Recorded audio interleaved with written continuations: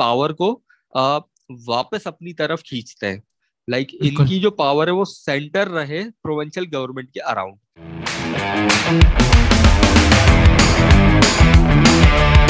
Hello and अस्सलाम वालेकुम everyone and welcome to another episode of let's talk Pakistan. आपने notice किया होगा कि let's talk Pakistan has been away for quite some time. 3-4 महीने हो गए सिंस आवर लास्ट एपिसोड। हुआ ये था कि as I updated some of you guys must have seen my YouTube that I went away for Umrah, Alhamdulillah, and after I came back to Pakistan, थोड़ी सी कुछ इस तरह के मामलात हुए कि I couldn't update you guys or upload any videos or podcasts recently. So हुआ ये कि I was in the middle of applying for a master's degree and also I was in the middle of a job switch and everything. So there's a lot of things going on in my own life. I couldn't take the time out for this podcast, but अब ज़रा चीज़ें थोड़ी settle down हो गई हैं और एक बड़ा इम्पोर्टेंट एक ऐसी चीज़ हुई हमारे पाकिस्तान में कि मैंने सोचा कि this would be a very interesting point to kick start the podcast. तो इसी के साथ मैं आप सबका वेलकम करना चाहूँगा लेट्स टॉक पाकिस्तान। इंशाल्लाह अब हम रेगुलर अपडेट रहेंगे और फिलहाल हम ऑडियो पॉडकास्ट पे ही कंटिन्यू करेंगे, बट इंशाल्लाह very soon I will be updating the system ताकि हम वापस अपनी वीडियो पॉडकास्ट पे आए। So with that welcome Haris भाई। हारिस बहुत भाई शुक्रिया आपका और बहुत जी। हारिस भाई का मैं इंट्रोडक्शन कराता जाऊँ। हारिस भाई जो है, हारिस भाई is a journalist. he used to work as a freelance journalist, but now he's mashallah joined one of the largest media organizations in Pakistan. Haris भाई आजकल आप किसके साथ काम कर रहे हैं? मैं अभी इस वक्त आज टीवी के साथ एसोसिएटेड हूँ। अच्छा माशाल्लाह। सो हारिस भाई is basically now a journalist from Karachi. तो जो इसी से आपको अंदाजा हो गया था कि होगा कि आजकल पिछले कुछ 2-3 हफ्तों में क्योंकि मानसून सीजन आ गया, हम पे आ चढ़ा और क्लाइमेट चेंज चल रहा है, तो इन दोनों चीज़ों को मद्देनजर रखते हुए कराची में बहुत ज़्यादा बारिश हुई और last what it led to was के कराची के ऐसे हालात हो गए कि एवरीथिंग बिकेम वेरी वॉलेटाइल और एक इन्वायरमेंट ऑफ केओस और एनार्की बन गया था कराची में। तो हमने सोचा कि ऐसी चीज़ है कि ये इग्नोर नहीं की जा सकती। Considering the fact that Karachi is the largest city of Pakistan, it is the industrial hub of Pakistan, it is where the majority of business of Pakistan goes on, it is the city of lights as it used to be called. तो इतनी सारी चीजें होने के बावजूद we saw that a big city like Karachi could not sustain the simple fact that was rain. ठीक है, हम before we move on I would like to just say कि ये हमारी मेरी अपनी व्यूज हैं और हारिस भाई की अपनी व्यूज है। We not promoting any views of any organization और any particular group. we're just talking about what we found weird or what I personally found was something that needed to be discussed on this platform. So इसी के साथ हारिस भाई मैं पहले चाहूंगा कि आप थोड़ा सा बताएं कि थोड़ा सा कराची के बारे में बताएं कि क्या हुआ है कराची में पिछले महीने जो एक पूरे नेशनल मीडिया की टॉक बन गया पिछले, और यानी कि कोई ऐसा प्लेटफॉर्म नहीं था जहाँ पे ये टॉपिक डिस्कस नहीं हुआ, बारिश। और पिछले एक महीने से नहीं, ये जो कराची के इंफ्रास्ट्रक्चर को लेकर डिस्कशन हो रही है, ये पिछले 5 सालों से हो रही है। क्लाइमेट चेंज के बाद जब से कराची में हैवी रेनफॉल्स होने शुरू हुए हैं, उसके बाद से जो शहर का ड्रेनेज सिस्टम है वो उनको ड्रेन ही नहीं कर पाता और कोलैप्स कर जाता है। अब इसके पीछे सालों से सदियों से पकती हुई एक खिचड़ी है, जो कि एक पॉलिटिकल मेस है और लैक ऑफ एडमिनिस्ट्रेटिव प्रैक्टिसेस हैं, जिसकी वजह से आज ये इस हाल पे शहर पहुंची है। जो कि एक टाइम में मैं आपको बताऊं, ब्रिटिशर्स ने जब यहाँ पर अपना डेरा जमाया आके, तो Karachi was one of the prime geographical locations.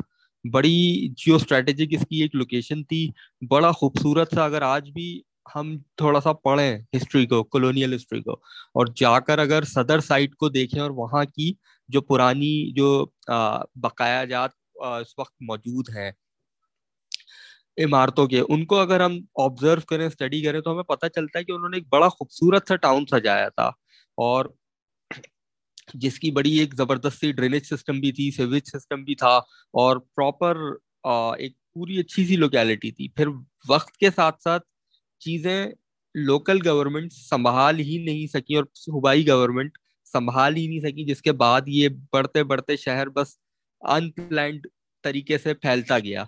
और फिर उसमें जाहिर है वेस्ट, एक तरह से मैं कहूँ कि कॉन्फ्लिक्ट ऑफ इंटरेस्ट भी शामिल हुए हैं, और एक रियल एस्टेट का जो बूम आया है शहर में, और बस धड़ाधड़ बनाते जाओ, बिल्डिंगें बनाते जाओ। कुछ एक एक एक जियोलॉजी होती है शहर की, उस जियोलॉजी तक का ख्याल ना रखो, और आप सिर्फ फैलाते जाओ शहर को, तो इस तरह तो कोई भी शहर सस्टेन नहीं कर सकता। सो अनफॉर्चुनेटली कराची के हवाले से आपने इतनी अच्छी अच्छी बातें की। It use to be that sort of a city, but I call it today as a modern colony. और हमारी, आप यकीन जाने, बड़ी बिटर स्वीट सी यादें हैं कराची के साथ। मेरी कोई इतनी ज्यादा उम्र तो है नहीं, मगर जो मैंने देखा, मैंने 90s से मेरा बचपन जो शुरू हुआ है और मैंने देखा है, तो हमारे पास शहर में बड़ी एक कम्युनल स्पेसेस भी हुआ करते थे। अच्छा। तो आप वहां जाके, हाँ, खेल लेते थे, वहां जाकर आप थोड़ा रिक्रिएशनल एक्टिविटीज में इन्वॉल्व होते थे। बट ओवर टाइम वो चीजें सारी खत्म होती गई, और अब सिर्फ आपको इमारतों के अलावा शहर में और कुछ नजर नहीं आता। आयरनी ये है कि अभी रिसेंटली आपने शायद खबरों में भी सुना हो कि Frere Hall was a town hall of the city. जब मैं बिल्कुल आपको बता बिल्कुल। रहा हूँ कि कॉलोनियल एरा का वो टाउन हॉल था। हर अच्छे हम्म, प्लान्ड शहर में एक टाउन हॉल होता है एक्टिविटीज के लिए। बिल्कुल। तो वो एक टाउन हॉल था, वहां पे एक पार्क बना दिया गया था। उसके बाद वहां पे वो it's a public place, open for all. Hmm, बिल्कुल। तो अभी क्या किया इन्होंने, वहां पे गेट लगाकर उसको टिकट बेस करने की कोशिश की, जिसपे एक बैकलैश आया, और उसके बाद इनको वो गेट्स तोड़ने पड़े। तो आप अंदाजा लगा सकते हैं कि जो लोकल एडमिनिस्ट्रेशन है उसका मकसद सिर्फ ये है कि बस किसी तरह से इसको कमर्शलाइज कर दें शहर को, जितना कर सके कर दें। तो हम्म, बड़ी एक बुरी अनफॉर्चुनेट सी सूरत हाल है। अब पार्क्स, जिन जगहों को पार्क्स कहा जाता है, वो मेरा ख्याल है शायद आप एक कोने से जंप लगाए तो आप दूसरे कोने को क्रॉस कर जाए। वो इतनी छोटी छोटी सी जगहें जहाँ, जो कि पार्क कहलाने के लायक नहीं है, बट क्योंकि वहाँ घास उगी हुई है तो उसको पार्क कह देते हैं। बट पब्लिक के लिए, जो लोकल सिटीजन है कराची के, उनके लिए शहर में मेरा नहीं ख्याल कुछ बचा है सिवाय बीच के, और वहां पे भी अब कंस्ट्रक्शन ही हो रही है। अच्छा। तो मैं दरअसल, हम थोड़ा सा पहले अ, बात करते हैं कि कराची की अर्बन प्लानिंग एक ऐसी चीज है जो, अब आपने बारिश की भी बात छेड़ दी और साथ आपने एक कराची के शहर की भी बात छेड़ दी। तो अब मैं थोड़े से एक एक मैं रिसर्च अभी खोल के ही बैठा हूँ। ये एक पाकिस्तानी की ही रिसर्च है, और इसके अंदर बड़ी इंटरेस्टिंग उन्होंने बात की है कि जनाब, monsoon rains hit Karachi from July to September, and there has been no major variation in the timeline of Karachi monsoon season over the past 25 years। ठीक है। अब सीन क्या है कि अब उसके नीचे उन्होंने लिखा हुआ है, in August of 2020 Karachi received more than 8 inches of monsoon rainfall during, according to NASA, under normal circumstances this is the estimated amount of rainfall in Karachi in 1 year। ठीक है। तो हो ये रहा है कि हम लोगों को पता है आईपीसीसी, जो intergovernmental panel on climate change है, उसकी रिपोर्ट्स हर साल आ रही हैं, और उनकी जो रिपोर्ट आई 2020 में भी और 2021 में भी, उन्होंने एक पर्टिकुलरली पाकिस्तान को मेंशन किया एज अ कंट्री जो क्लाइमेट चेंज से बहुत ज़्यादा इफेक्ट होने वाला है। ठीक है। और साथ ही साथ हमारी गवर्नमेंट्स को भी मेट्रोलॉजिकल डिपार्टमेंट जो कि फोरकास्ट करता है, वो बताता है इस तरह की चीज़ें कि बारिश होने वाली है। ठीक है। और जिस तरह के बड़े प्लेटफॉर्म्स पे डिस्कस भी हुआ कि ऐसा नहीं है कि it it was sudden rain जो किसी को नहीं पता था। तो हम आज 2022 में रह रहे हैं, ऐसा जमाना तो गुजर गया हुआ है हारिस भाई, कि हुकूमतों को पता ही ना हो, एडमिनिस्ट्रेशन को पता ही ना हो कि जनाब इतनी बारिश होनी है। बट फिर भी आप बताएं कि ये इतना जो इग्नोरेंस है और इतनी जो लाताल्की है जो हमारे पूरे, मैं कराची नहीं कहूंगा, मैं पूरे पाकिस्तान का कहूंगा, बट क्योंकि टॉपिक कराची है तो इसलिए पाकिस्तान की ओवरऑल बात नहीं करेंगे हम। तो इतनी लाताल्की क्यों है और इसके पीछे आप क्या वजह देखते हैं? क्योंकि आप कराची में बड़े हुए हैं और आप बता रहे हैं कि जनाब, जिस तरह आपने वो हॉल की बात की, टाउन हॉल, जो मैंने भी इसके ऊपर ट्विटर पे बैकलैश देखा था काफी ज्यादा, जो आफिया सलाम और डिफरेंट जो काफी एक्टिविस्ट्स हैं उनकी तरफ से। इवन आई डोंट नो, मेरे ख्याल से इसके ऊपर प्रोटेस्ट भी हुए थे कराची में सिविल सोसाइटी की तरफ से।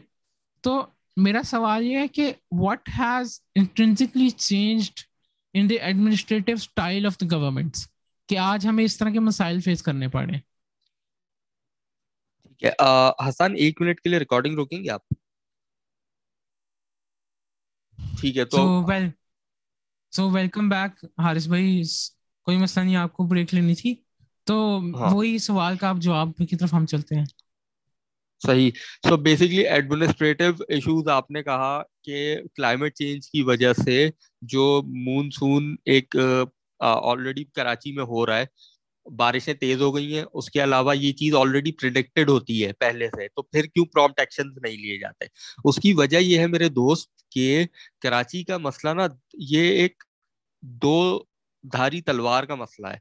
वो क्या है कि यहाँ सबसे पहले तो पॉलिटिकल गेन्स है एडमिनिस्ट्रेशन में, जिसकी एक रस्साकशी चलती रहती है और कोई किसी को काम नहीं करने देता। जब एक दूसरे को काम ही नहीं करने दिया जाएगा, क्लियर एक एक क्लियर एडमिनिस्ट्रेटिव स्ट्रक्चर डिजाइन नहीं किया जाएगा, तो फिर कैसे आप मतलब आप इमेजिन करोगे कि यार काम ढंग का हो शहर में?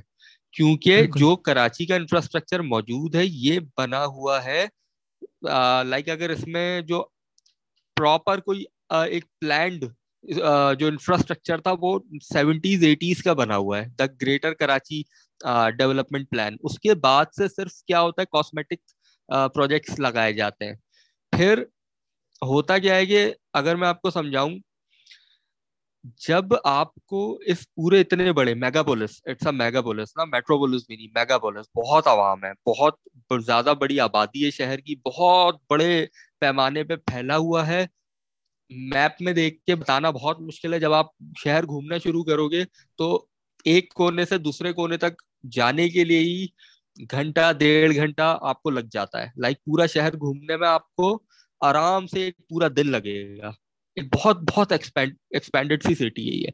फिर उसकी कोई प्लानिंग नहीं है। अब जब पूरा शहर आबाद हुआ है, इंफ्रास्ट्रक्चर जो है वो इतने बड़े शहर को कैटर करने के लिए बनाया ही नहीं गया था, और उसकी कोई प्लानिंग ही नहीं है, तो अब आप उनको अचानक एकदम से दो ही तरह से सही कर सकते हो ना, या तो थोड़ा थोड़ा करके।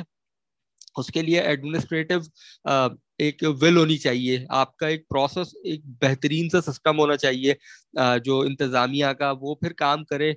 जो लोकल गवर्नमेंट जैसे हम कहते हैं, वो यहाँ पे वो लोकल गवर्नमेंट एम्पावर्ड ही नहीं है, तो वो अगर फिर काम करे थोड़ा थोड़ा करके पूरे शहर का वो इंफ्रास्ट्रक्चर बदल सकते हैं। अदरवाइज आपको बहुत पैसे चाहिए, लाइक इन बिलियंस। तो फिर आप इतने बड़े बड़े प्रोजेक्ट्स को जाके टच कर सकते हो, जिससे आप शहर का वन गो में इंफ्रास्ट्रक्चर पूरा बदल दो। अब ऐसे प्रोजेक्ट्स को गेज करने में होता क्या है कि एशियन डेवलपमेंट बैंक और वर्ल्ड बैंक के बहुत से प्रोजेक्ट्स लगाए गए, बट वो बीच में से ही डिसकंटिन्यू कर दिए जाते हैं। क्यों? क्योंकि ये कैपेसिटी बिल्डिंग प्रोजेक्ट्स होते हैं। कैपेसिटी बिल्डिंग प्रोजेक्ट्स का मतलब ये होता है कि भाई एशियन डेवलपमेंट बैंक या फिर वर्ल्ड बैंक कहता है कि हम पैसे लगाएंगे, हम आपको एक एक पूरा प्लान बना के देंगे, आपने इसको इम्प्लीमेंट करना है, मगर कैपेसिटी बिल्डिंग की फीस आपने हमें देनी है। लाइक जो लोन आप हमसे ले रहे हो ना, उसके ऊपर इंटरेस्ट हम चार्ज करेंगे। तो आप कहाँ से दोगे? आप पाकिस्तान तो शब्बरजैदी के अकॉर्डिंग 2018 में बैंकरप्ट हो चुका है।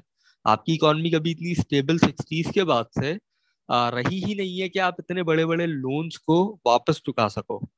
ये बिल्कुल। प्रोजेक्ट्स शुरू होते हैं, बीच में से डिसकंटिन्यू कर दिए जाते हैं।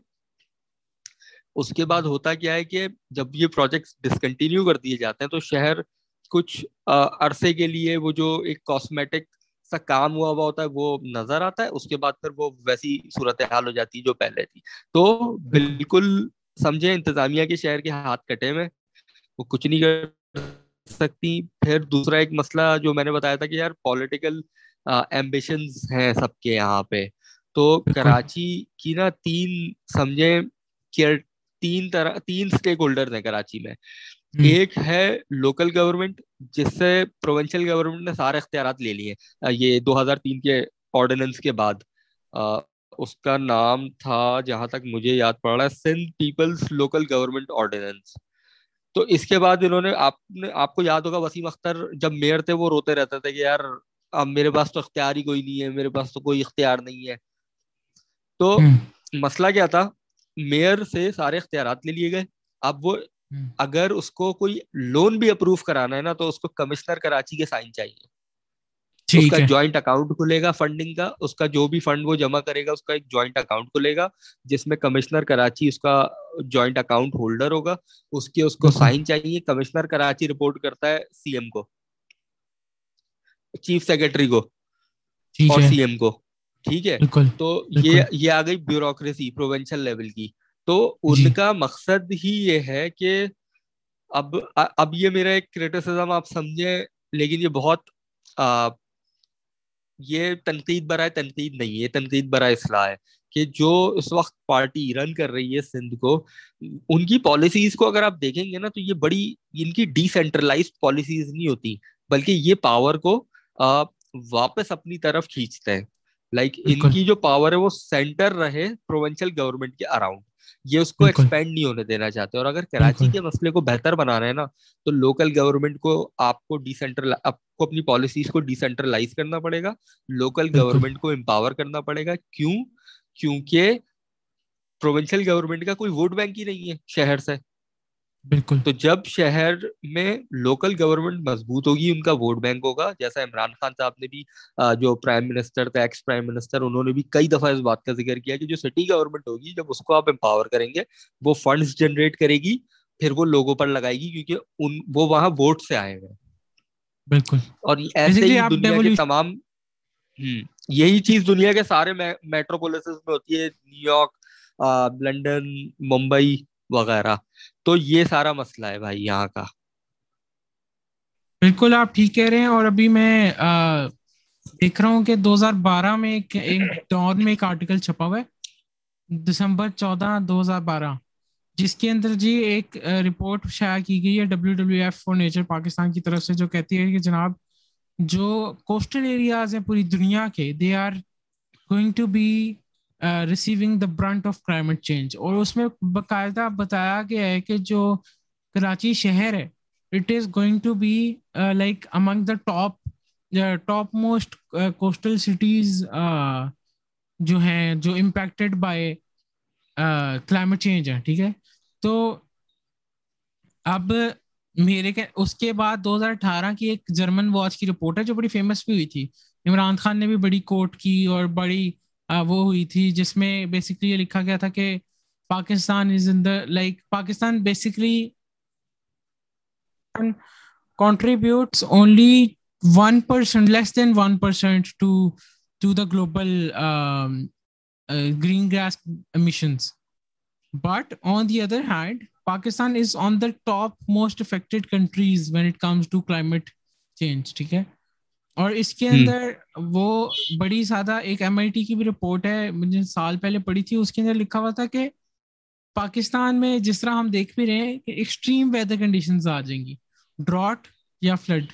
ठीक है। एक्सट्रीम ठंड, या वो जो एक जमाने में आपको याद होगा कि बचपन में हम पढ़ा करते थे कि 4 मौसम होते हैं। तो इवन आपकी डाइनिंग टेबल टॉक पे भी लोग डिस्कस कर रहे होते हैं कि जनाब, 4 मौसम जो है ना, वो 2 मौसम में बदल गए हैं, गर्मी और ठंड। ठीक है। और अ, और इसका ज्यादा नुकसान जो हमें पहुंचा है मेरे ख्याल से, वो ज्यादातर हमारी वजह से ही है। क्योंकि जिस तरह कि आपने बताया, जो अर्बन प्लानिंग है वो तो सिरे से हुई नहीं। ठीक है। और हम्म। चीजें उनको डेवोल्यूशन ऑफ पावर की नहीं, सेंट्रलाइज करके, तो वैसे ही फारिग हम्म। कर दिया गया। ठीक है। तो हम्म। मेरे कहने का मकसद ये है कि आप जब देखते हैं कराची को ओवर टाइम, तो आप इसके एडमिनिस्ट्रेटिव स्ट्रक्चर में क्या चेंजेस देखते हैं? क्योंकि जो पावर में है वो लोग तो तकरीबन अभी भी सेम है, वही बाबे हैं। ठीक है। कोई नया बंदा नहीं आया। ठीक है। हम्म। तो व्हाट हैज चेंज इंट्रिंसिकली, मैं इसलिए पिछली दफा भी वर्ड यूज किया था, इंट्रिंसिकली आपको हम्म। सो काफी जब आप रिसर्च भी करते हैं, तो आप थोड़ा इसके बारे में बताएं। बेसिकली आप ठीक कह रहे हैं कि Pakistan and specially Karachi is at the forefront of climatic disasters. तो क्लाइमेट चेंज का जो एक सबसे बड़ा इम्पैक्ट है वो आप देख रहे हैं यहाँ पे, तो खैर आ ही रहा है कि जो सीजन्स हैं वो सीजन्स 4 से 2 हो गए। और यहाँ बिन मौसम बरसात कभी, मैंने शायद, मुझे नहीं याद पड़ता पहले कभी ऐसा होता था, एक सीजन के तहत मौसम बदलता था। और बारिशें हमें पता था कि यार जुलाई, जून जुलाई अगस्त ये हैं बारिशों के मौसम।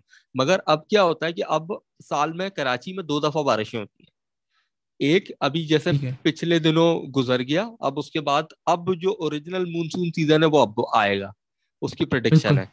तो ये सारे मसले तो अपनी जगह हैं। अब इसके पीछे फिर मैं वही कहूंगा कि आप का एक सबसे बड़ा मसला ये भी है कि जो एक रैपिड अर्बन डेवलपमेंट हुई है शहर में विदाउट एनी प्लानिंग। हम्म। मतलब जिसको जहां मौका मिला ना वहां उसने कुछ ना कुछ एक हाई राइजर बना दिया उठा के। उससे शहर की एक देखिए एक शहर जो होता है या फिर एक जमीन का कोई भी टुकड़ा वो एक हैबिटेट होता है, उसकी एक बिल्कुल। जियोलॉजी होती है। इन्होंने उस शहर की जियोलॉजी को भी खराब कर दिया। अब मिसाल बिल्कुल। के तौर पे अगर मैं आपको समझाऊं, जो सबसे एक मेन क्वेश्चन जो रेस्ट ऑफ पाकिस्तान के लिए होता है ना, कि यार ये पानी क्यों जमा हो जाता है कराची में, क्यों डूब जाता है, थोड़ी सी बारिशों हम्म। से क्यों डूब जाता है। तो वो पहले मैं आपको बताता हूँ कि ये डूबता क्यों है, फिर हम बात करेंगे एडमिनिस्ट्रेटिव स्ट्रक्चर पे कि यार इसमें क्या क्या चेंजेस किए जा सकते हैं या क्या नहीं होने दिए जाते। तो अगर आप इजाजत दें तो मैं पहले वो बताना पसंद करूंगा इस वक्त, ताकि लोगों को समझ भी तो आए कि यार ये मसला है क्या। पहले मैं समझाता हूँ कि कराची का इंफ्रास्ट्रक्चर किस किस्म का है, ताकि आपको ये अंदाजा हो जाए कि यहाँ पानी खड़ा होता आखिर होता क्यों है। तो बेसिकली जब कराची आबाद हुआ था ना, तो ये 4.5 लाख अफराद पर मुश्तमिल इसकी एक पॉपुलेशन थी। छोटा सा बड़ा प्यारा सा शहर था, कोस्टल सिटी थी। और एक बहुत अच्छा वेस्ट वाटर ट्रीटमेंट प्लांट था, जिसको एक बायोलॉजिकल ट्रीटमेंट प्लांट कहा जाता है, गटर बागीचे के नाम से। तो यहाँ होता क्या था कि कराची शहर का सारा वेस्ट इसमें जाता था, ट्रीट होता था, ट्रीट होने के बाद इसको इस्तेमाल किया जाता था सब्जियां, फल और फूल उगाने के लिए। लेकिन फिर पार्टीशन के बाद जब 8 लाख माइग्रेंट्स यहाँ पर आए, तो अब शहर की पॉपुलेशन से भी डबल। तो उनको अकोमोडेट करने के लिए किया क्या कि 2 सैटेलाइट टाउन्स बनाए, एक लांडी कोरंगी और एक न्यू कराची। ये शहर से 20-20 किलोमीटर के फासले पे थे। अब यहाँ पे लोग आबाद तो हो गए, मगर अब क्योंकि कोई प्लानिंग ही नहीं थी, तो अब वो अपना सारा जो वेस्ट है वो कहाँ बहाए। तो उन्होंने क्या किया कि जो स्टॉर्म वाटर ड्रेन्स हैं कराची में, 2 मेजर स्टॉर्म वाटर ड्रेन्स हैं, लियारी रिवर और अम्बलियर रिवर। ये दोनों ही समझें कि कीर्थर माउंटेन रेंज के नीचे से शुरू होते हैं और पैरेलल में चलते हैं, 20 या 40 किलोमीटर के फासले से पैरेलल में चल के शहर से होते हुए समंदर में जा गिरते हैं। इसी तरह छोटे 64 के करीब, ऑन पेपर 64 के करीब, वैसे तो 48-46 समथिंग नाले हैं, छोटे नाले, जो इनमें कहीं ना कहीं से शामिल हो जाते हैं। तो अब होता क्या था कि जब उन सैटेलाइट टाउन्स को अपना वेस्ट ड्रेन करना था, तो उसके लिए कोई इंफ्रास्ट्रक्चर मौजूद नहीं था। तो वो क्या करते थे, वो उन्होंने इन नालों का इस्तेमाल करना शुरू किया। कचरा और सॉलिड और लिक्विड दोनों वेस्ट को इन नालों से बहा देते थे। फिर क्या हुआ कि ये जो स्टॉर्म वाटर ड्रेन्स थे ना, जो कि सिर्फ बारिश का पानी ले जाने के लिए पहले इस्तेमाल होते थे, अब वो कचरा भी ले जा रहे हैं, अब वो गंदा पानी भी ले जा रहे हैं, वो सब कुछ ले जा रहे हैं। फिर ये अनट्रीटेड समंदर में जाके गिरता है। फिर वक्त के साथ साथ शहर फैलना शुरू हुआ, तो हर जगह कंस्ट्रक्शन होनी शुरू हो गई। अब अभी आपने सुना होगा रिसेंटली एक था ये, आ, हमारी मेन शाहरा है, Shahrah Faisal, it's like GT road, जो कनेक्ट जी करती जी। है पूरे शहर को। जी इम्पोर्टेंट जी। शाहरा है। इसके अराउंड भी नाले गुजर रहे थे। तो क्या हुआ था कि एक बिल्डिंग बना दी थी, मैं उसका नाम भूल गया, नासला टावर नाम से नस्ला एक टावर बिल्डिंग थी, जिसका बड़ा जो कि रोल मचा। नस्ला, जी जी, जो गिरवा दी सुप्रीम कोर्ट ने, वो नाले पे बनी हुई थी। अब वो एक इम्पोर्टेंट रूट है, वहां से आपको पता है अगर वो नाला भरता है और उस नाले, अब जाहिर है बिल्डिंग बनती है तो नालों के आउटलेट्स को छोटा कर दिया जाता है, उनको कभी कभी तो खत्म भी कर दिया जाता है। तो जब बिल्कुल। आपके मौजूदा नाले, जो कि एक 3 गुना बड़ी पॉपुलेशन को एकोमोडेट कर रहे हैं शहर की, उसमें कचरा भी जा रहा है, गंद भी जा रहा है, हर चीज जा रही है, और उनको भी आप खत्म कर देंगे तो पानी कहाँ जाएगा? फिर पानी बहकर रोडों पर आता है, तो वो फिर रोड भर जाते हैं। अब होता क्या है कि एक जो लैक ऑफ अकाउंटेबिलिटी है वो यहाँ पर भी है कि जो कॉन्ट्रैक्ट्स दिए जाते हैं रोडों के, ये क्या करते हैं, ये रोडों के जो दोनों एडजेसेंट रोडों की तरफ ये जो बनाते हैं ड्रेन्स, वो ड्रेन अनफॉर्चुनेटली रोडों के साथ ही खत्म हो जाते हैं। तो उसमें एक हद तक पानी जमा होता है, मगर जब वो बारिशों में भरता है तो वो भी रोडों पर निकल के आ जाता है पानी। ओवरफ्लो हो तो जाता है। हाँ, अनफॉर्चुनेटली 60s के बाद से, मैं अगर कहूँ तो 60s के बाद से कराची के जो स्टॉर्म वाटर ड्रेन है ना, वो यूज हो रहे हैं कचरा ले जाने के लिए।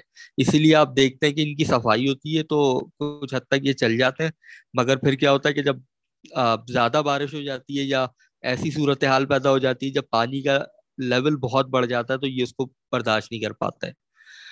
डीएचए के भी कुछ ऐसे प्रोजेक्ट्स हैं जो कि नालों पर बने हुए हैं। कोरंगी क्रीक के पास बना है DHA 8, उसकी उसके भी कुछ वहां पे वो प्लॉटिंग हुई हुई है, नालों को छोटा करके वहां पे भी प्लॉटिंग हुई हुई है। तो वो भी फिर जाहिर है जो समंदर में आपने जो एक आउटलेट है जो समंदर में लेके जा रहा है पानी नाले का, उसको अगर आप छोटा कर देंगे तो फिर क्या होगा कि वहां से वो पानी पीछे की तरफ आता है। जब प्रेशर ज्यादा पड़ता है पानी का तो वो पीछे की तरफ टकरा कर आता है, और फिर वो बिल्कुल। भी शहर में जाता है और इलाकों को पूरा डुबा देता है। तो ये एक अलमिया है शहर का जो बहुत सालों से चलता आ रहा है। ये आज की बात नहीं है, अब ये एक्सपोज होना शुरू हुआ है, बट ये बहुत पुरानी बात है। ये सालों का मैसअप किया हुआ एक वो है, एक एक्टिविटी है। तो पहली चीज तो ये हो गई। अब इससे आपको अंदाजा हो गया होगा कि शहर की इस वक्त जो इंफ्रास्ट्रक्चरल सूरत हाल है वो क्या है। फिर इसमें एक इजाफा करता हूँ मैं एक बात का कि जो पहाड़ी इलाके होते हैं ना, जैसे हमारे यहाँ पे नॉर्दर्न बाईपास का एरिया है और हाईवे के अतराफ के एरियाज हैं, यहाँ क्या होता है कि जो हिली एरियाज होते हैं इनके नीचे डिप्रेशंस होते हैं, यानी नीचे की जमीन होती है जो जिसको आप गढ़ा भी कह सकते हैं, या फिर गढ़ा एक सही लफ्ज नहीं है, मगर वो जो जमीन है वो पहाड़ों से नीचे की तरफ लेके जाती है पानी को जब बारिशें होती हैं। और फिर क्या होता है कि वहां पे पानी स्टोर हो जाता है और फिर जमीन खुश्क कर लेती है उस पानी को। वो पानी शहरों में नहीं आता अगर उस तरफ बरसात तेज हो जाए। तो यहाँ पे क्या हुआ, उन डिप्रेशन तक के अंदर प्लॉटिंग हो गई। एक सादी टाउन नाम से एक पूरी लोकेलिटी है जो कि वहां आबाद हुई भी है। तो ये सारे मसले मसाइल हैं कराची में, और इनकी कोई देखभाल करने वाला है नहीं। अच्छा, अब आपने बड़ी उनके हाँ सॉरी बोले। मैं आपकी बात काट रहा हूँ। दरअसल ना हम्म। मुझे जो आपकी बात है ना, इस सब में एक चीज नजर आई है। आपने हम्म। कहा नाल एक नल्ला गुजरा था, उसके ऊपर दे बिल्ट नस्ला टावर, ठीक है। फिर हम्म। आपने कहा कि जी डीएचए के बड़े मसाइल हैं, वहां पे रेगुलेशन नहीं है। फिर आप कह रहे हैं कि हम्म। एक ये इसी तरह ड्रेनेज सिस्टम था, उसके ऊपर एक प्लॉटिंग कर दी गई, ठीक है। हम्म। ये बड़ी कॉमन थीम है एक्चुअल में पाकिस्तान में ना। I have seen it not only.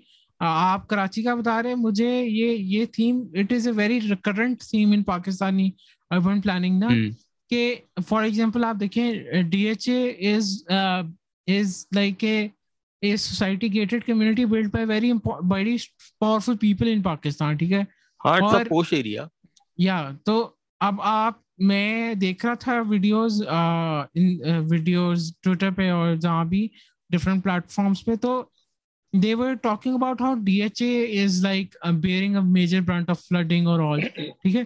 तो I was wondering कि इवन डीएचए अगर मेरे इलाके में भी हल्की सी बारिश होती है, मतलब कि हम्म। जितनी उधर रेनफॉल हुई है, तो डाउनपोर हम्म। हुए तो हमारे इलाके भी बह जाते हैं। तो that actually brings to point very very concerning idea. और बड़ा कंसर्न एक डेवलप होता है, वो ये कि इवन जो हमारी बहुत जिनको हम पॉश और डेवलप्ड एरिया कहते हैं, they are not actually planned, ठीक है। दे आर जस्ट लाइक अच्छा, ब्रिक नहीं एंड ऐसा mortar नहीं है। built for the rich people. नहीं नहीं, देखो ऐसा नहीं है। कराची का जो अच्छा। डीएच है ना, that is very different hmm. To all the other DHAs in Pakistan. क्यों? अच्छा। बिकॉज कराची का जो डीएचए का एरिया जिस जगह आबाद है, it is below the sea level. तो जब भी कहीं पे below the sea level construction की जाती है, तो वहां पे लगते हैं पंपिंग, पानी को ओके। निकालने के लिए। उनका बिल्कुल। एस्टिमेट होता है कि भाई 133 मिलीमीटर अगर बारिश हो जाती है, तो हम इतना, हमारी कैपेसिटी इतनी है कि यहाँ से पानी को पंप से ड्रेन आउट कर सके। ठीक है। ठीक है। तो यहाँ पे क्या होता है, अब ये इनके बकौल जो अभी खैर बारिशें हुई थी, वो 133 मिलीमीटर भी नहीं, 123 मिलीमीटर ही हुई थी, और डीएचए डूब गया। तो अब उनके बकौल उनकी कैपेसिटी है 133 मिलीमीटर तक के पानी को, की बारिशों को वो बर्दाश्त कर सकता है एरिया, और पंपिंग स्टेशन उनको निकाल सकते हैं। मगर ऐसा नहीं हुआ, ऐसा हमें देखने को नहीं मिला। तो उससे एक सवालिया निशान वहां की एडमिनिस्ट्रेशन पे भी लगता है। फिर वहां पे भी क्योंकि यही हुआ है कि लोगों ने क्या किया, इंक्रोच करके नालों के ऊपर भी अपनी जगहें बना ली, और कई जगहों पे नालों का जो मुंह है वो भी छोटा कर दिया गया। और इवन के जो सॉलिड वेस्ट है उसको भी ड्रेन करने के लिए उन नालों का इस्तेमाल डीएचए जैसी जगहों पर भी हुआ है। तो क्योंकि हमारे डीएचए का सारा जो वो है, जो वेस्ट है, वो जाता है क्लिफ्टन पे जाके गिरता है, और that is polluting the sea as well. तो हम्म। लैक ऑफ प्लानिंग कहीं कहीं यहाँ पे भी है, बट अगेन चूंकि वो समझे बिलो द सी लेवल है, तो उसकी कंस्ट्रक्शन मॉडल बिल्कुल मुख्तलिफ है बाकी तमाम डीएचएस मैं से। मैं बेसिकली जिस पॉइंट पे आ रहा था ना, वो था lack of regulation. Lack of planning तो चलो है ही है, ठीक है। लैक ऑफ रेगुलेशन भी है, ठीक है। कि एक सोसाइटी है डीएचए, बेसिकली जो बात में कर रहा था ना, कि हम कहते हैं बड़ी डेवलप्ड बड़ी प्लान्ड इलाका है, ठीक है। But the idea of regulation जो है ना, वो थोड़ा, देखिए प्लानिंग होती है आपके शुरू वाले फेज में, ठीक है। बट उसका एक हिस्सा ये भी होता है कि आपने उस प्लानिंग को कंटिन्यू करना होता है, जिसको हम आम जबान में मेंटेनेंस कहते हैं, ठीक है। वो आई बिलीव पाकिस्तान में हर सेक्टर में ही, not only in urban areas, बल्कि हर सेक्टर में ही ऐसा है कि प्लानिंग जो है ना वो नहीं होती शहरों की, ठीक है। अगर आप मेरे अपने डीएचए को देखें तो मुझे इतने लाइक व्हेन आई, अगर मैं अपने डीएचए की बात करता हूँ, मैं किसी और की नहीं बात करता, मैं डीएचए लाहौर में रहता हूँ। So if I go outside और मैंने कहीं वॉक करनी हो, तो मेरे पास फुटपाथ्स नहीं है, ठीक है। सिंपल सिंपल एक नेसेसिटी है, ठीक है। अगर अगर किसी ने साइकिल चलानी है तो उसके लिए नहीं है, ठीक है। हमारे शहर जो हैं, जिस तरह कराची, लाहौर और इस्लामाबाद और all the cities in Pakistan, they're actually very very very motor oriented cities, यानी कि मोटर से मेरा अपना गाड़ी ओरिएंटेड, ठीक है। कोई ऐसी, और जब गाड़ियों वाली सोच है ना, तो उसके अंदर फिर ये जो रेगुलेशन वाला पार्ट है ना, वो उसी से पता लग जाता है कि व्हेन यू टॉकिंग अबाउट एक making a city a very car oriented city, तो that means you are ignoring a very large chunk of the population on its own, ठीक है। तो मेरे मुझे जो बात इस पूरी, क्योंकि I have been to Karachi only once, और मैं कराची डीएचए इस तरह नहीं देखा हो जिस तरह आपको जाहिर है पता होगा। बट जो जो पॉइंट मुझे नजर आ रहे हैं ना इस पूरी पूरी डिस्कशन से, और पूरा जो वाकयात हैं उससे, और it's not the first time that Karachi has been drowned in water. It's like पिछले साल भी ये हुआ था, और उससे पिछले साल भी I remember lot of times जब ट्विटर पे काफी लोग एनरेज हो गए थे कि कराची का ये मसला, ये मसला, ये मसला। तो मसला रेगुलेशन का है। तो आपने एक तो बात की डेवोल्यूशन की, ठीक है। अब मैं इस पे चलता हूँ कि अर्बनाइजेशन, अगर हम कराची के डीएचएस से बाहर आए, तो उधर आपका क्या ख्याल है अर्बनाइजेशन की रेगुलेशन जो है, ठीक है, वो कैसी हो रही है, और अगर बुरी हो रही है तो उसको हल करने का तरीका क्या है?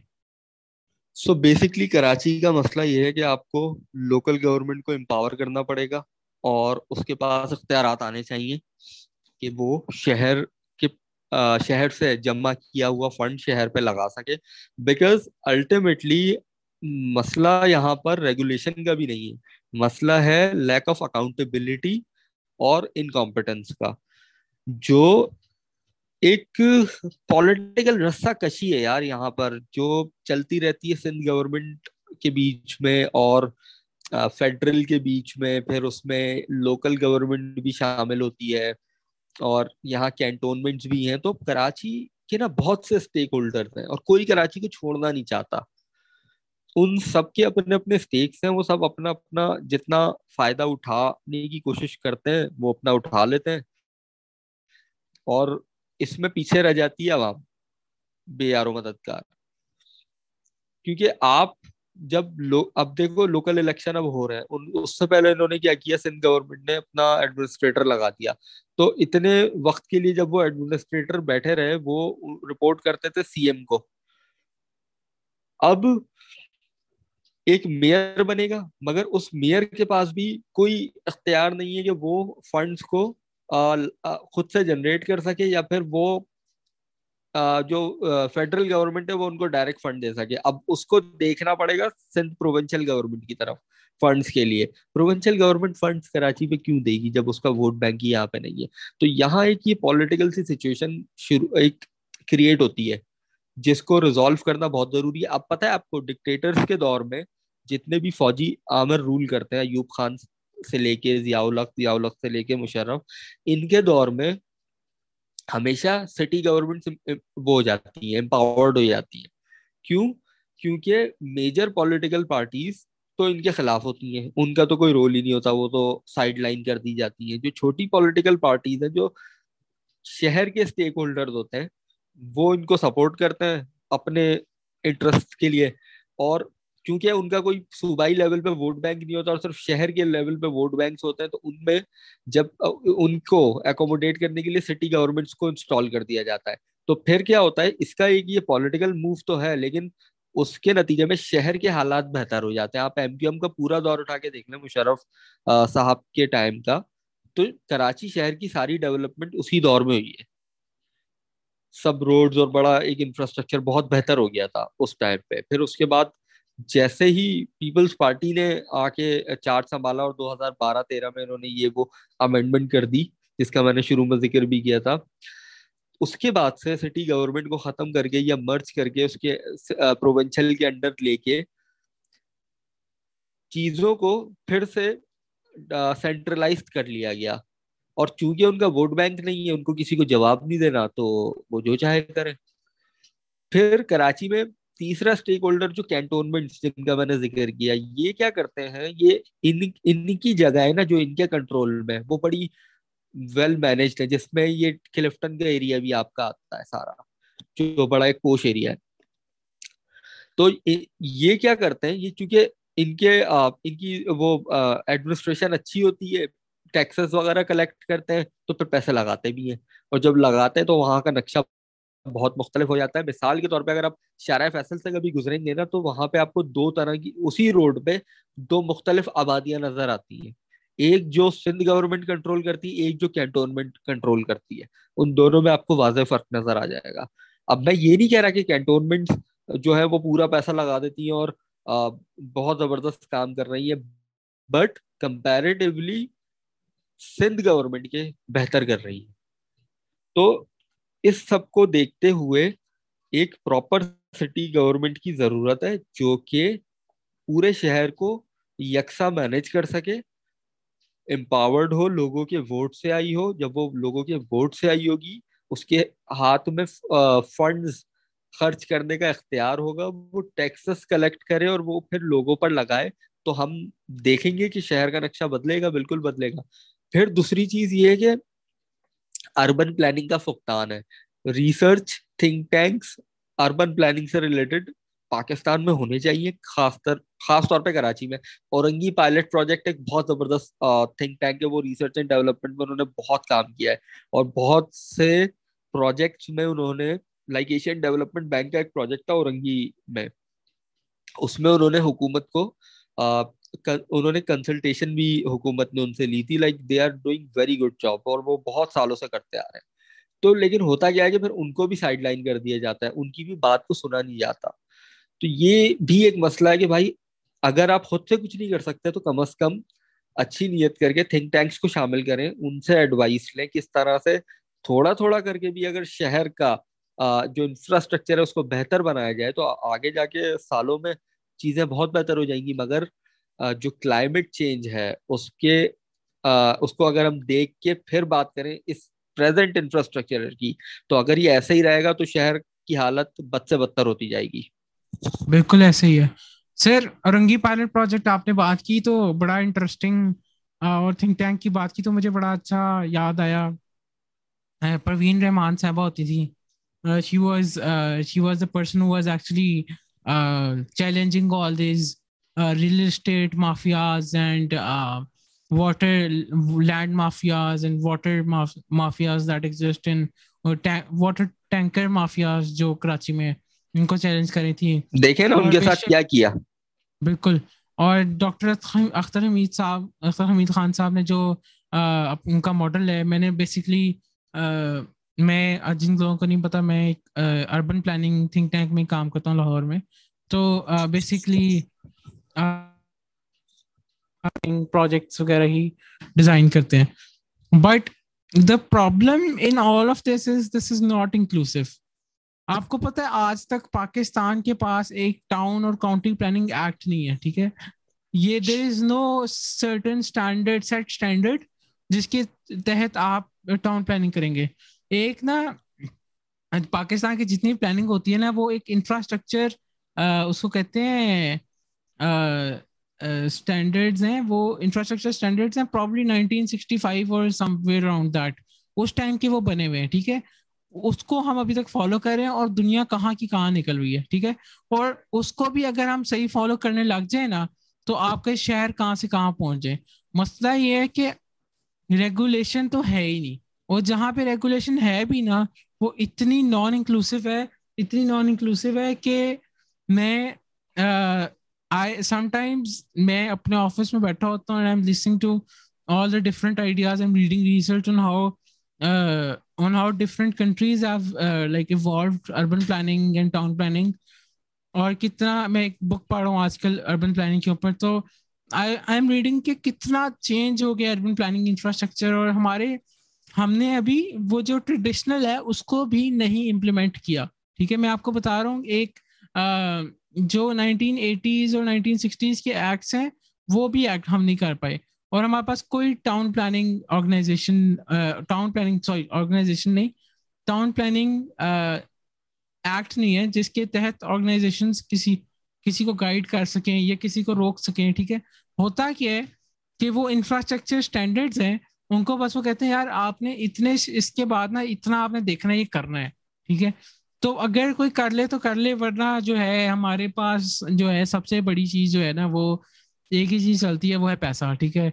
जिसके पास पैसा है वो नस्ला टावर भी बना रहे हैं, ठीक है। आप सोचें इतना बड़ा टावर बन गया, किसी को ख्याल नहीं आया कि जनाब, ये रेगुलेटर्स को कोई ख्याल नहीं आया कि जनाब ये किधर बन रहा है, ठीक है। जब पूरा बन गया पीपल स्टार्टेड मूविंग इन, और तब उनको ख्याल आया, और ऑल दोस पीपल सफर्ड, और जो भी था, ठीक है।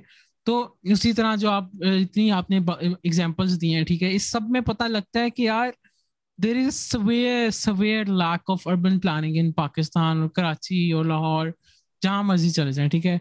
और जहाँ पे हो भी रही है, इट इज हारिस भाई, मैं आपको बता नहीं सकता, it is so non inclusive, ठीक है। There are people sitting in a drawing room or an air conditioned office making policies for people who have never probably slept in an AC before, ठीक है। वो इस तरह का scene है। तो बहुत लाइक मतलब कि if I like keep bragging about this तो मैं बहुत आगे चला जाऊंगा। बट अब हम इस टॉपिक को क्लोज करते हैं। मैं चाहूंगा कि आप थोड़ा सा बताएं कि इस पोलिटिसाइजेशन, आपने बात की पोलिटिसाइजेशन की, आपने बात की कि किस तरह इग्नोरेंस है, आपने बात की कि लैक ऑफ अर्बन प्लानिंग है, आपने कहा कि पॉलिटिकल रस्साकशी होती है और कोई रेगुलेशंस को जो है भी फॉलो नहीं किया जाता। और और इस तरह के कि कितना कॉम्प्लेक्स सिस्टम है, बट उसको जो है प्रॉपर डेवोल्यूशन ऑफ पावर की आपने बात की। तो मैं अब आपसे आखिरी मेरा सवाल है कि what is the way forward for Pakistan, Karachi specifically? Again, so the way forward for Pakistan and especially for Karachi is to empower the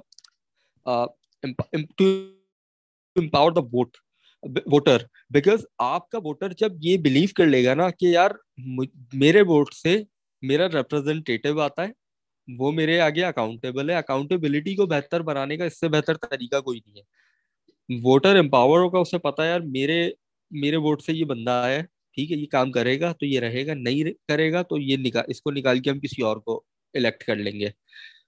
ये जब होगा जब आपकी लोकल गवर्नमेंट स्ट्रांग होगी, स्पेशली कराची के केस में। अब कराची का केस जो है ना रेस्ट ऑफ पाकिस्तान से बहुत मुख्तलिफ है because of obvious reasons.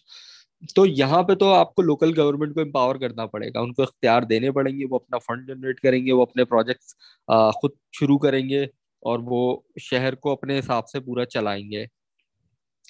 Secondly, सबसे बड़ा मसला पाकिस्तान के ओवरऑल जो ब्यूरोक्रेसी है और जो एक एडमिनिस्ट्रेटिव सिस्टम है उसमें ये आता है कि they are very reluctant to modern technologies and research. तो वो वही पुराने जहनों के साथ वही सारी चीजें चलाते आ रहे हैं, उसमें वो कुछ जिद्दत की कोशिश नहीं करते। तो आजकल अगर आप देखें पूरी दुनिया में ये होता है कि थिंक टैंक्स को बहुत वैल्यू किया जाता है और उनको शामिल किया जाता है, पॉलिसी मेकिंग में शामिल किया जाता है, उनको उनको रिसर्च एंड डेवलपमेंट में शामिल किया जाता है, उनको उन पे फंडिंग की जाती है ताकि वो बेहतर से बेहतर रिसर्च करके आपको मॉडल्स बना के दिखा सके और वो फायदा उससे उठाया जाता है। तो हमारे यहाँ पे थिंक टैंक से कोई फायदा नहीं उठाया जाता।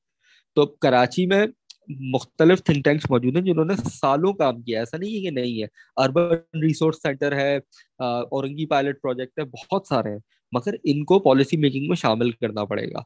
क्योंकि आप देखें एग्जाम्पल्स तो दुनिया भर में मौजूद है कि काम हुआ है, शहरों की हालत भी बेहतर हुई है। वर्ल्ड वॉर 2 के बाद जापान तबाह हो गया था, उसकी इकोनॉमी पाकिस्तान की जो आज इकोनॉमी है शायद इससे भी बदतर होगी, मगर उसके बाद उन्होंने क्या किया कि उन्होंने अपना इंफ्रास्ट्रक्चर बेहतर बनाया, उस वक्त के लिहाज से एफिशिएंट और मॉडर्न टेक्नोलॉजी को उन्होंने एम्ब्रेस किया और उसके बाद वो आज देखें कहाँ मौजूद है।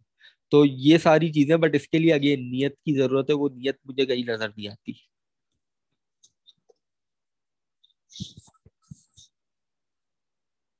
बिल्कुल, आप बिल्कुल ठीक कह रहे हैं। अभी मैं ना एक बेसिकली एक डॉन का आर्टिकल है, link it in the description as well. Arif Hasan साहब हैं जो रंगी पायलट प्रोजेक्ट के अंदर भी बहुत काम किया हुआ है उन्होंने।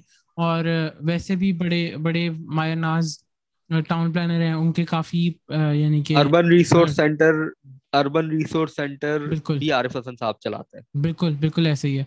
तो आरिफ हसन साहब का एक आर्टिकल है डॉन में, it is from 2020। It gives a lot of reasons to why Karachi drowns, ठीक है। यस। उसके अंदर की गवर्नमेंट इनिशिएटिव्स हैं, उसके अंदर it talks about how there all this nullahs, it talks about the immigration that you talked about, ठीक है। और इसके अंदर वो बताते हैं कि किस तरह रंगी पायलट प्रोजेक्ट का जो वो काम है, जो उनका यानी कि जो प्रवीण रहमान ने सेमिनल काम किया, it needs to be implemented. जो लाइक इट हैज बीन, उस पे काम स्टार्ट हो गया हुआ है, but like it needs to be taken forward with a very focus of actually involving communities. और जो बड़ा जो इन सब आर्किटेक्ट्स ने, आरिफ हसन साहब ने, अख्तर हमीद खान साहब ने, और जो ये रंगी पायलट प्रोजेक्ट का बहुत बड़ा जो खासा है ना, दैट इज इंक्लूसिवनेस, ठीक है। इन लोगों ने जो पॉलिसीज बनाई है, they are not by sitting in a drawing room, they've actually faced a lot of discrimination। जिस तरह आपने बताया परवीन रहमान साहिबा के साथ क्या हुआ, ठीक है। she was और उन्होंने she actually predicted कि she'd be murdered, और and then we saw what happened, right? और she was chasing all these people, all these mafias that exist, ठीक है। तो unless and until हम, वही बात है, आपकी जो बात है, मैं एंडिंग पे वही कहूंगा, वी शुड एम्पावर पीपल, ठीक है। लोगों सर मैं को आपको एम्पावर छोटी सी करेंगे। मिसाल देता हूँ, मैं आपको जी बहुत छोटी सी मिसाल देता हूँ। परवीन रहमान साहिबा की आपने बात की ना, मैं आपको एक बहुत बेसिक सी मिसाल देता हूँ। Like this can easily demonstrate the dilemma of governance in Karachi. Karachi water and sewerage board है, ये हम्म, क्या करते हैं अब, क्योंकि कराची में एक कमर्शियल पूरी इंडस्ट्री है सॉलिड वेस्ट मैनेजमेंट की। तो हम्म, ये क्या करते हैं, ये कचरा निकाल के उनको डंप्स तक लेकर ही नहीं जाते और निकाल के वहीं छोड़ देते हैं। क्यों? क्योंकि इनको उससे पैसा मिलता है। जो ये आपकी सॉलिड वेस्ट की कंपनीज होती हैं, बिल्कुल बिल्कुल। ये अपने लोगों को बेचते हैं, ऐसे इनके लोग जाते हैं वहां से पूरा कचरा चुनते हैं और उसके अंदर से सारी काम की चीजें निकालते हैं और मुख्तलिफ इंडस्ट्रीज को वो बेच देते हैं। तो एक तरफ तो ये यहाँ इस तरह इन्वॉल्व है, दूसरी तरफ क्या है कि कराची का जो पानी है वो पूरे शहर की फरहामी पूरी उसमें हो नहीं पाती। जो because of obvious infrastructure proper है नहीं, ये नहीं पहुंचा पाते वाटर बोर्ड कराची का पानी। तो इन्होंने क्या ट्रिक निकाली, कराची में एक टैंकर माफिया बड़ा, जिसको टैंकर माफिया कहा जाता है, वो टैंकर हम्म कंपनीज है जो कि बड़ा एक्टिव है। इन्होंने बिल्कुल क्या ट्रिक निकाली, इन्होंने कहा कि भाई ऐसा करें, हमसे पानी लें आप और जगहों पर पहुंचाएं, मगर हमारे सब्सिडाइज रेट पे हम्म पहुंचाएंगे आप। तो 55% हम आपको सारा पानी देंगे, ठीक है, 55% आप उसको कमर्शियल रेट्स पे बेचें और फोर्टी हम्म फाइव परसेंट आप उसे हमारे सब्सिडाइज रेट्स पे बेचें। मगर जी पहले आप किसी को भी प्रेफरेंस अगर आप देंगे तो वो हमारे रेट्स पे देंगे। बट आपको लगता है कि ये होता होगा? उस पर मेरी पूरी एक स्टोरी है, मैं उसका लिंक भी आपसे शेयर करूंगा, आप डिस्क्रिप्शन में दे सकते हैं कि किस तरह बिल्कुल वाटर बोर्ड, और सिर्फ वाटर बोर्ड ही नहीं, रियल एस्टेट की चीफ जस्टिस के अपने रिमार्क्स हैं कि सिंध गवर्नमेंट ने सपोर्ट किया है रियल एस्टेट इंडस्ट्री को क्योंकि उससे उनको फाइनेंशियल गेन्स हुए हैं। बिल्कुल सिंध बिल्डिंग कंट्रोल अथॉरिटी ने इजाजत दी है आखिरी वक्त तक नासला टावर गिराने से पहले। सिंध बिल्डिंग कंट्रोल अथॉरिटी और कमिश्नर कराची उसके हक में कह रहे थे, बयानात दे रहे थे और उसको जस्टिफाई कर रहे थे कोर्ट में कि नहीं ये सही बना हुआ है। तो आप इमेजिन कर सकते हैं ये डिलेमा है यहाँ का। बिल्कुल हारिस भाई, thank you so much for this. Topic कितना बड़ा है, कराची बहुत बड़ा शहर है, इतने कॉम्प्लेक्सिटीज हैं। None of the problems, I understand कि a lot of people, even including me and Haris भाई, I'm sure, realize कि जी not all of the problems were discussed in the podcast. वो इसकी वजह ये है कि there are so many different directions this podcast could have gone.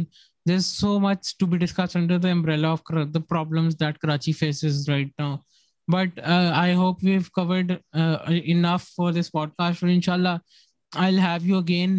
और Karachi is something, Karachi जो है वो, it brings 42% of our GDP, so it is a city that cannot be ignored. So uh, ये podcast in no way could have covered Karachi's entire complex problems that occurred in Karachi. But if anyone wants to actually read about it, I'd suggest go read works of Orangi Pilot Project, the works that they've been doing in Karachi, the work that Saiban has been doing. Okay, there are many organizations, there are many NGOs that have been working very hard at actually solving the problems of housing. uh, there are so many slums in Karachi और भी बड़े मसाइल हैं। I can't just like bring them up in one podcast. तो इसी के साथ मैं आप सबका शुक्रिया अदा करूंगा कि आप सबने टाइम निकाला लेट्स टॉक पाकिस्तान को सुनने के लिए। और अगर आप इस पॉइंट तक पहुंच गए तो इंश्योर करें कि आप सब्सक्राइब करें मेरे चैनल को। आप you subscribe to me on Google Podcasts, Apple Podcasts और Spotify, wherever you listen to your podcasts. And उसके साथ साथ हारिस भाई का भी एक चैनल है, तो हारिस भाई इसका बताएंगे। हारिस भाई discusses a lot of issues in Pakistan, तो हारिस भाई का चैनल है, please I link that in the description as well. तो उसको भी जाके सब्सक्राइब करें एंड लाइक करें और अप्रिशिएट करें जो काम हारिस भाई एज अ फ्रीलांस जर्नलिस्ट कर रहे हैं पाकिस्तान में, और इंशाल्लाह कंटिन्यू रखेंगे। तो हारिस भाई इसके साथ बहुत बहुत शुक्रिया आपके आने का। बहुत शुक्रिया आपका। इस दफा आप बुक का नहीं पूछेंगे? इस दफा बता दें जनाब, मैं भूल जाता हूँ, आपको पता है। बताएं कौन सी बुक आप रिकमेंड सो करेंगे। बेसिकली एक बुक है जो कि मैं रिकमेंड करूंगा। वैसे तो मैं एक एक्सप्लेनर भी बना रहा हूँ, मैं आपको उसका लिंक शेयर करूंगा, आप डिस्क्रिप्शन में कीजिएगा। वो कराची जी के इसी इशू के ऊपर है जिस पे हमने बात की है कि क्यों कराची हर साल मानसून में फ्लडेड हो जाता है। तो उस पे एक तो वो बनाएंगे, उसके साथ एक बुक है द 9 लाइव्स ऑफ पाकिस्तान। ये है यस डेक्लन वॉल्श की बुक है और ये बहुत जबरदस्त बुक है। पाकिस्तान को अगर समझना है तो this is one of the best books, I would recommend आप इसको जरूर पढ़ें। और मैं इसी के साथ साथ एक खुद भी रिकमेंड करूंगा एक बुक। सॉरी आरिस भाई, एक बुक है मैं जो पढ़ जी रहा हूँ, बड़ी मैं समझता हूँ कि अर्बन अगर किसी ने प्लानिंग पढ़नी है as as a normal person, as not as a policy maker और एनीथिंग, एज अ सिटीजन, ठीक है, तो एक बुक है tactical urbanism. It is a very interesting book. और इसके अंदर वो बताते हैं कि how citizens and communities themselves can actually rise up and take control of the matters, especially in the case of cities like Karachi and countries like Pakistan, जहाँ पे our government have been ignorant for too long अब, ठीक है. अब जी. even मेरे जैसा बंदा जो कि very who has been very trusting of the government and its system is becoming very agnostic about how this whole thing works. And मेरा अब जो थोड़ा थोड़ा belief बनता जा रहा है वो यही है कि citizens should take control of the systems themselves, और तभी तब असल तब्दीली आएगी. तो इसी के साथ मैं सबको अल्लाह हाफिज कहूंगा. Please like and subscribe let's talk Pakistan. फिर मिलेंगे इंशाल्लाह. आज के लिए अल्लाह हाफिज.